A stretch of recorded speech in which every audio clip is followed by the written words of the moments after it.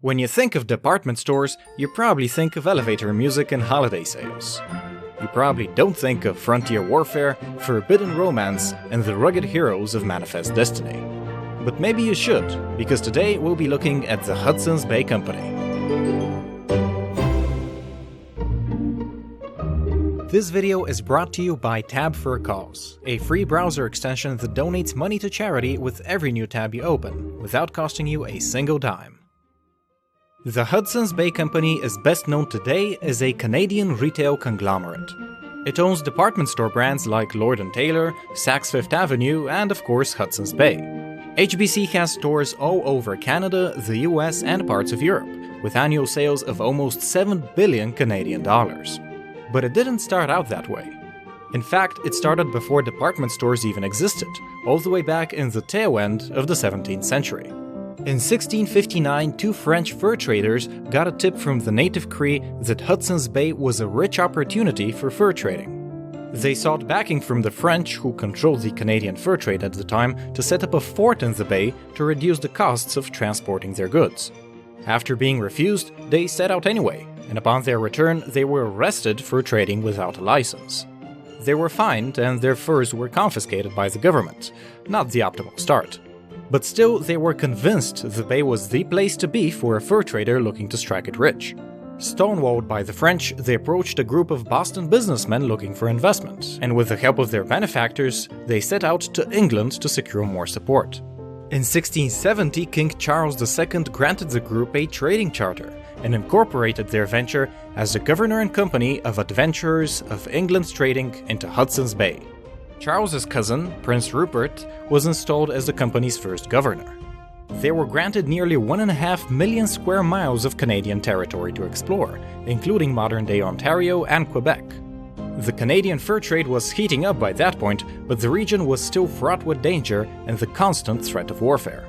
The HBC relied on native trappers to supply many of their pelts, but various native tribes were often at war with one another, and expeditions had a tough time making it back to the trading forts, which were concentrated in the bay, without being attacked by rival tribes.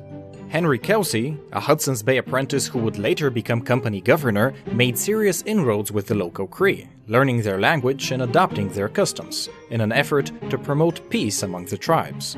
In fact, Hudson's Bay employees integrated quite often into local Cree culture. Many HBC traders married Cree women and had children known in local parlance as half-breeds. This was of course considered illegal by the company, but it happened nonetheless. Eventually, the HBC eliminated its regulations against intermarriage, and the children of these mixed-race couples became employees of the company. It wasn't just the local native tribes that presented a problem for the HBC though. Skirmishes with the French forces looking to establish dominance in the fur trade were a fact of daily life for much of the HBC's first century. In 1759, however, in the middle of the 7 Years' War, the British defeated the French at the Battle of Quebec. The French abandoned their nearby forts, but French allied native tribes refused to recognize British authority, burning several forts until King George III signed a treaty, which established land outside the trapping grounds as protected territory for the First Nation peoples. But all this competition only forced the HBC to expand, especially as they strove to outpace their economic rival, the Northwest Company, which employed a legendary trapper named Alexander Mackenzie, who once covered a round trip of 3,200 miles in just over 100 days. That's more than a marathon every 24 hours. Beating a guy like that is pretty good motivation to expand, and so they did. The next big hurdle for HBC was the gold rush of 1849. As 40,000 laborers looking to get rich came west, the massively increased demand made basic goods almost unaffordable. The price of unskilled labor, for example, doubled. The profits from gold mining offset this enough to keep things profitable, but new tax and customs laws were a huge inconvenience for HBC. Their ships, for example, had to sail an extra 350 miles off course just for inspection. In 1881, HBC created its first mail-order catalog, the start of which would become its multi-billion-dollar department store business. But the 20th century is when the retail arm of the Hudson's Bay Company really started expanding. After all, it was a natural extension of their experience with trading posts, updated for the modern world.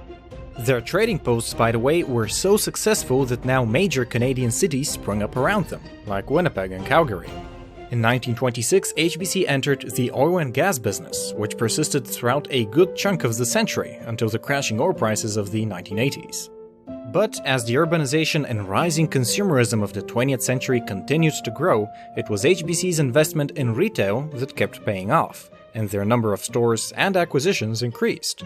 By that point, its share of the fur trade had dwindled to almost nothing, and it was a target of consistent attacks by anti-fur advocates, leading the company to sell off its line of fur auction houses and to abandon the trade completely. But while the retail division was soaring above its American rival Sears, in 1994 another American giant entered the Canadian market: Walmart. An all-out pricing war developed between the Walton family superstores and HBC's discount arm, Zellers. In just 3 short years, Walmart gained a 45% market share, outpacing Zellers. HBC's answer was to invest in much larger Zellers locations, and they even purchased all the Kmarts in Canada. Zellers was rebranded as a more upscale discount store, closer to Target than Walmart, and its historically lousy customer service was actually improved, but low sales persisted. By this time, e-commerce was just starting to become a viable market, and HBC quickly jumped on board with HBC.com. The existing competition, however, was just too much. Sales remained stagnant and the stock price began to plunge. In 2005, South Carolina billionaire and takeover artist Jerry Zucker launched a hostile bid, eventually winning the company for just over $15 Canadian per share. But he died in 2008, leaving the company in chaos just in time for the Great Recession. Zellers locations were either sold off or leased out to Target Canada, which declared bankruptcy in 2015.